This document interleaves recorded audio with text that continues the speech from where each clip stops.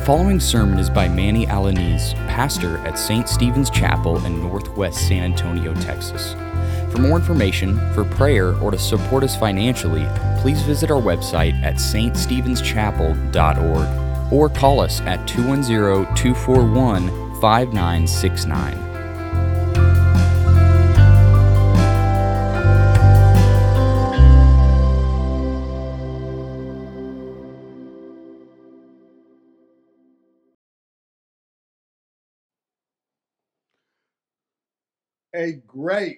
A great door has opened. Let us prepare our hearts to hear God's truth through the preaching of His word, which begins with prayer. Let us pray together.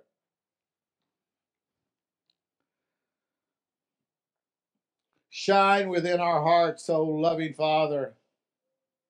Shine with the true light of your divine knowledge, and open our eyes, the eyes of our minds, that we may comprehend the message of your divine word. May the Holy Spirit set fire to our souls as we meet Christ in the here and now, we pray.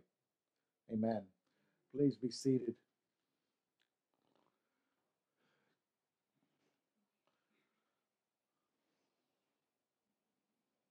There's an old hymn. It's actually it's a Christmas carol. It's a hymn that was written. Well, the name of the hymn is called King Wenceslas. Wenceslas. Easy for me to say. Wenceslas. Has anybody ever heard of it? Have you heard of that? You have. Oh, we're going to play it here. Way to go. Okay. King Wenceslas. It's a carol. It's a carol that describes the virtue and the charity of Saint Wenceslas the First. Saint Wenceslas the First. He was the Duke of Bohemia, and he lived in the 10th century A.D. 10th century, do the math, what, 900s or early 900s A.D.? Now, this Christmas carol describes the generosity of Wenceslas in helping the starving and the poor peasants that lived among him, lived in his area, and wherever he lived, in whatever area he lived. Now, it is said that he would go around barefooted in the snow to visit churches. And give alms of generosity to widows, orphans, those in prison, and those affected with great difficulties. It is also said that Wenceslas was considered to be both a nobleman and a father to the wretched. Now, even though Wenceslas was not actually a king, the Roman emperor, the great holy Roman emperor Otto the First, bestowed upon him after Wenceslas died, bestowed on him the king title, and everybody referred to him as King Wenceslas. The text of that hymn describes the blessings that a person receives when caring for the poor and needy. It's just a couple of lines. It says, "Therefore, Christian men, be sure, wealth or rank possessing, ye who now will bless the poor, shall yourselves find blessing." The story of Wenceslas is an illustration of selfless generosity that brings recognition to the kingdom of God. Selfless generosity that reflects Christ-likeness, that reflects Christ and brings recognition to the kingdom of God in the here and now. And that's what it's all about. And he It is who it's all about. This morning, we're coming to the end of our journey in First Corinthians, in the book of First Corinthians. The Apostle Paul is closing out this letter with some final remarks. It's kind of tying loose ends up, so to speak. Now, the critical issue that Paul is addressing underscores the global nature of a Christian, of a Christian church. The global nature of a Christian and a Christian church, the Christian community. The apostle reminds the church at Corinth, as we are reminded today, that there is privilege and responsibility, that there is privilege and responsibility, and that it is essential for us to be Christ-like.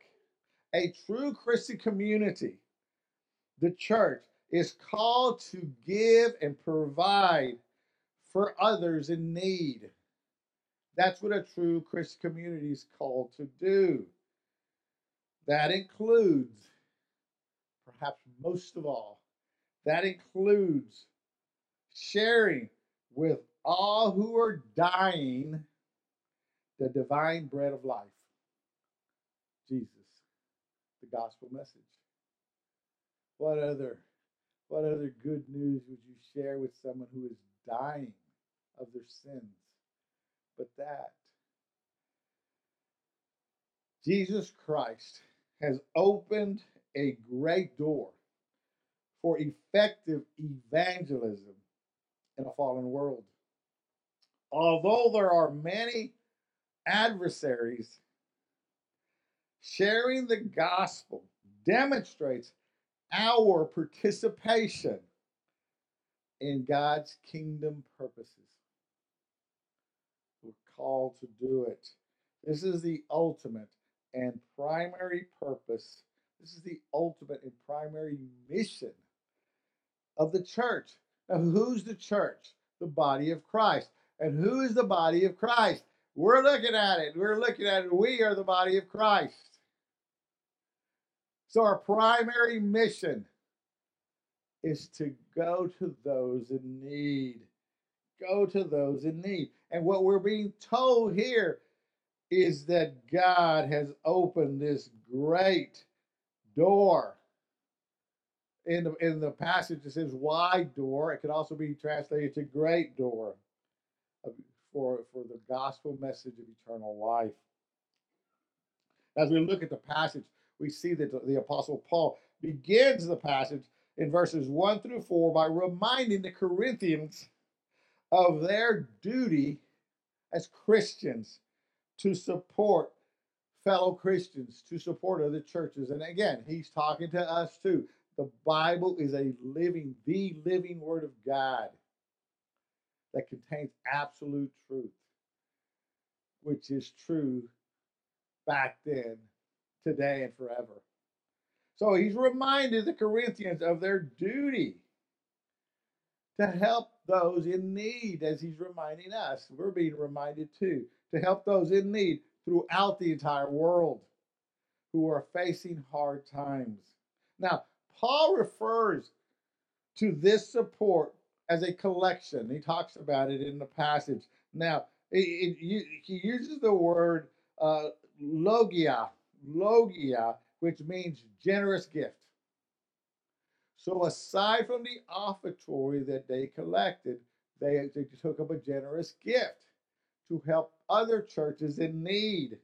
Now, you recall when Paul got started on his missionary journey, before he got started, he was sent by the church fathers, so to speak, as the apostle to the Gentiles. Or he went out on his missionary mission, and they only asked that he would care for the poor, care for the poor churches, care for the poor, care for those in need. And that's what's going on. And that's what he's reminding the church here at Corinth. By the way, before I go any further, I want to tell you that this church, St. Stephen's Chapel, tithes its offertory. The offertory that we receive here at this church, a tenth of it goes to other churches and other church ministries, which includes helping the needy. We also have a benevolence fund where we just help the people we know in need. We help them, we give them gifts of whatever they may need to buy food, to get gas, or whatever they may need. I want to assure you that this church does what God calls us, to do. So now, if we look at verses 5 through 7, the apostle makes note. He's again tying up loose ends. He's making notes of his travel plans. Now, there's reason for that because back then in ancient times, traveling was extremely cumbersome. It was extremely difficult, especially during the winter. It was hard to go from one place to another. You'd have to have the resources to do it. But then you would have to find everything else that goes with it, going from one country to another. And if you had to set sail in a ship, you had to pay for that. So it was difficult. So Paul had to set forth his plans, and he tells the Corinthians that, and he also tells them that, hey, look, I just want to winter with y'all too because you could help me continue my missionary journey. And what does he mean by that? Well, he's saying you could help me continue my missionary journey by providing food, water, money, and anybody else that wants to go and be a part of this missionary journey. So he's asking and calling upon them to be a part. Paul informs the Corinthians that he does want to spend time with them in the winter so they can help him with this journey. So then as we look at verses 8 and 9, this is where it really opens up because this is where Paul makes a grand revelation. A grand revelation that sticks out in this passage. He answers the why. He answers the reason why he had to write this letter instead of going to them in person. Instead, when they were calling out, they were having all these problems, they were having all these issues, they were having all this difficulty, and he sends them a letter, and he sends them Timothy, but he doesn't go in person. And a lot of people wondered why. They wondered why. And now he tells us why. He gives them the reason why.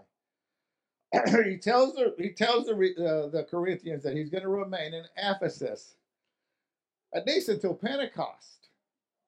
Now we don't know when that's going to happen, the time frame, okay? Because we don't know when the letter was dated. But he's telling them that he cannot leave Ephesus because a great door of effective work in the gospel has been opened for him. Now, just take a moment to think about what he's talking about. Again, some Bible translate the great door to be a wide door, like a wide door has been opened. A great door is a better translation. If you look at the Greek, it says megas. Megas means great, or could better be translated great or big. The word door can be translated to a door or an entrance. Megas, the great door and entrance for effective. Now, effective is exactly what it means. That the effective work is the gospel message, and that he has an opportunity to share the gospel message to people who will receive it, who are ripe and ready to hear the gospel message and receive it and receive Christ as Savior. And he recognizes that because he says God opened it. He recognizes that God has done it. So this is a tremendous opportunity of evangelism. Evangelism is spreading the gospel, sharing the gospel with others. That is what we're all called to do. For the successful sharing and preaching of the gospel message,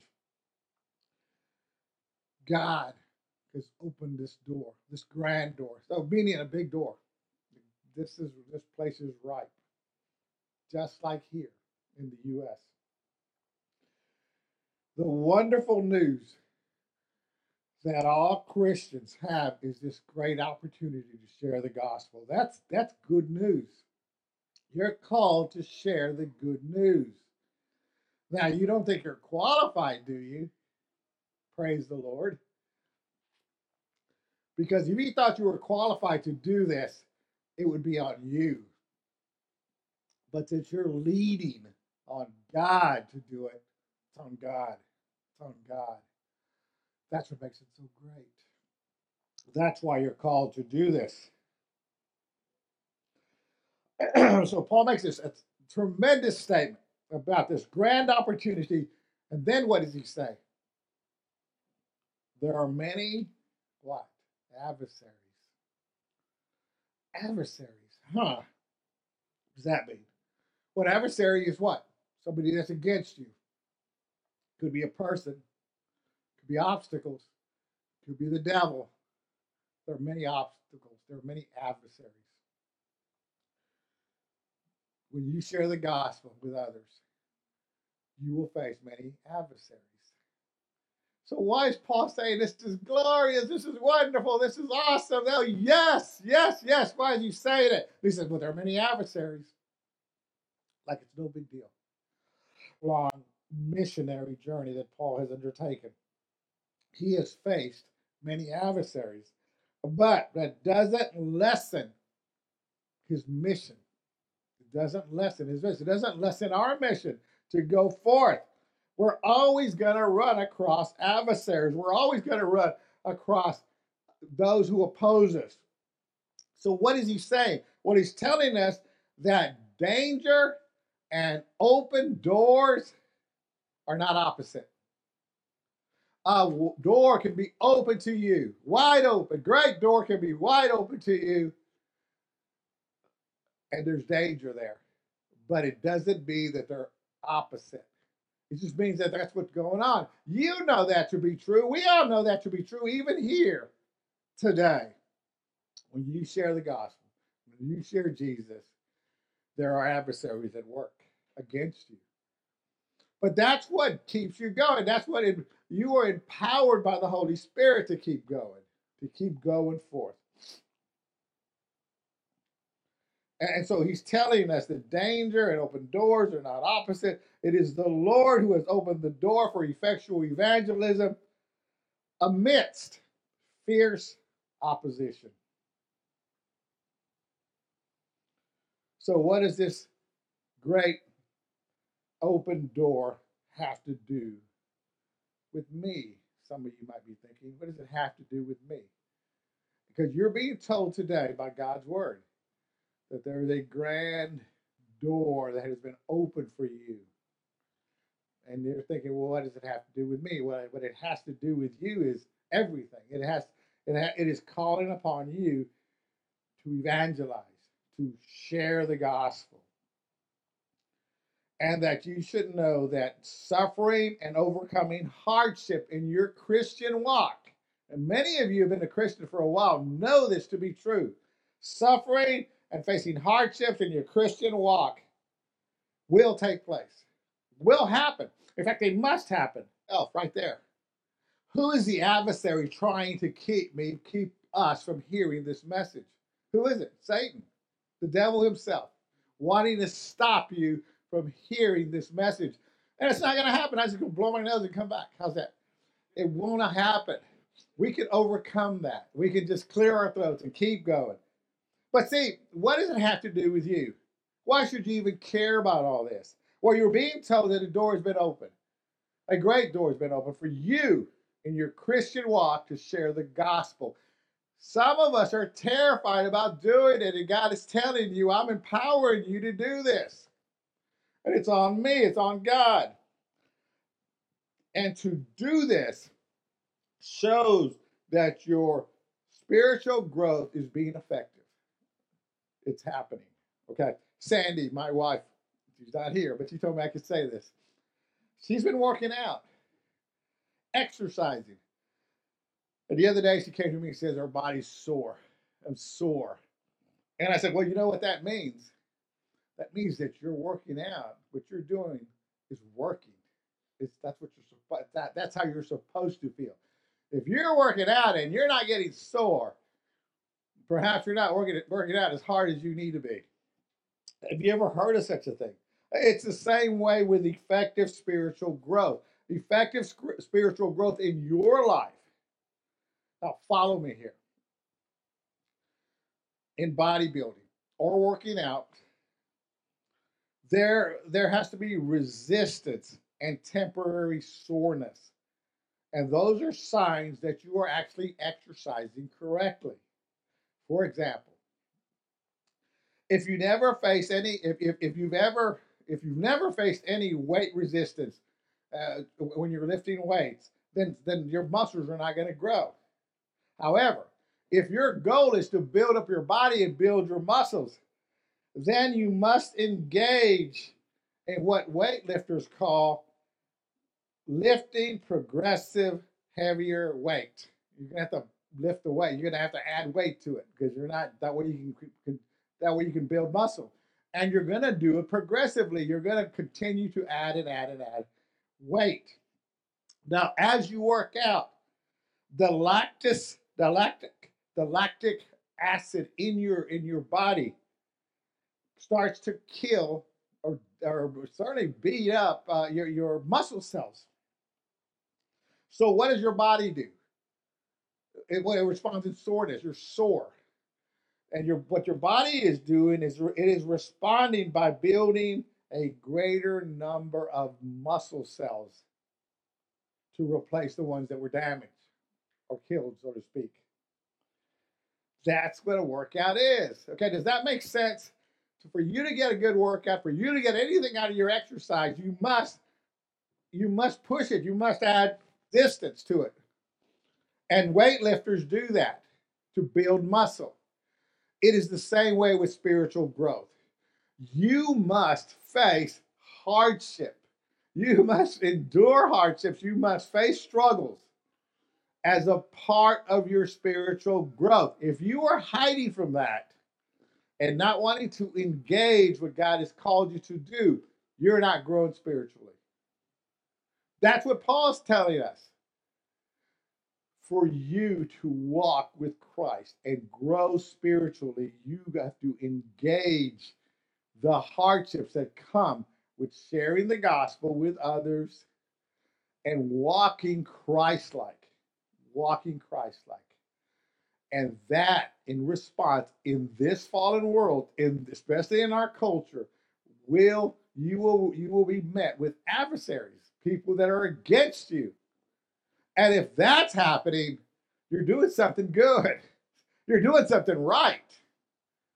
Because the world doesn't want to hear the message. Satan doesn't want that message to get out. And when you're doing this, you're going to grow spiritually. Your spiritual growth will continue to increase. So then here's the question. Here's the big question. Would you rather choose the path of least resistance that leads to nowhere, or choose a path of great challenges that leads to grand results? Which one would you choose? The noted author H.G. Wells from War of the World, something like that. He wrote many books and all that, but he wrote this quote.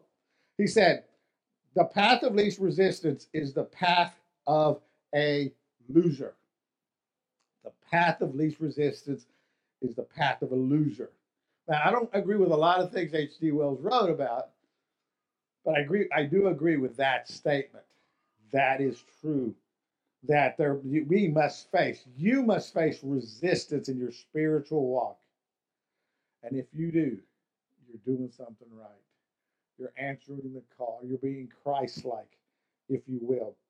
So are you just sitting around waiting for Christ to return and not doing nothing because you don't think it's your obligation?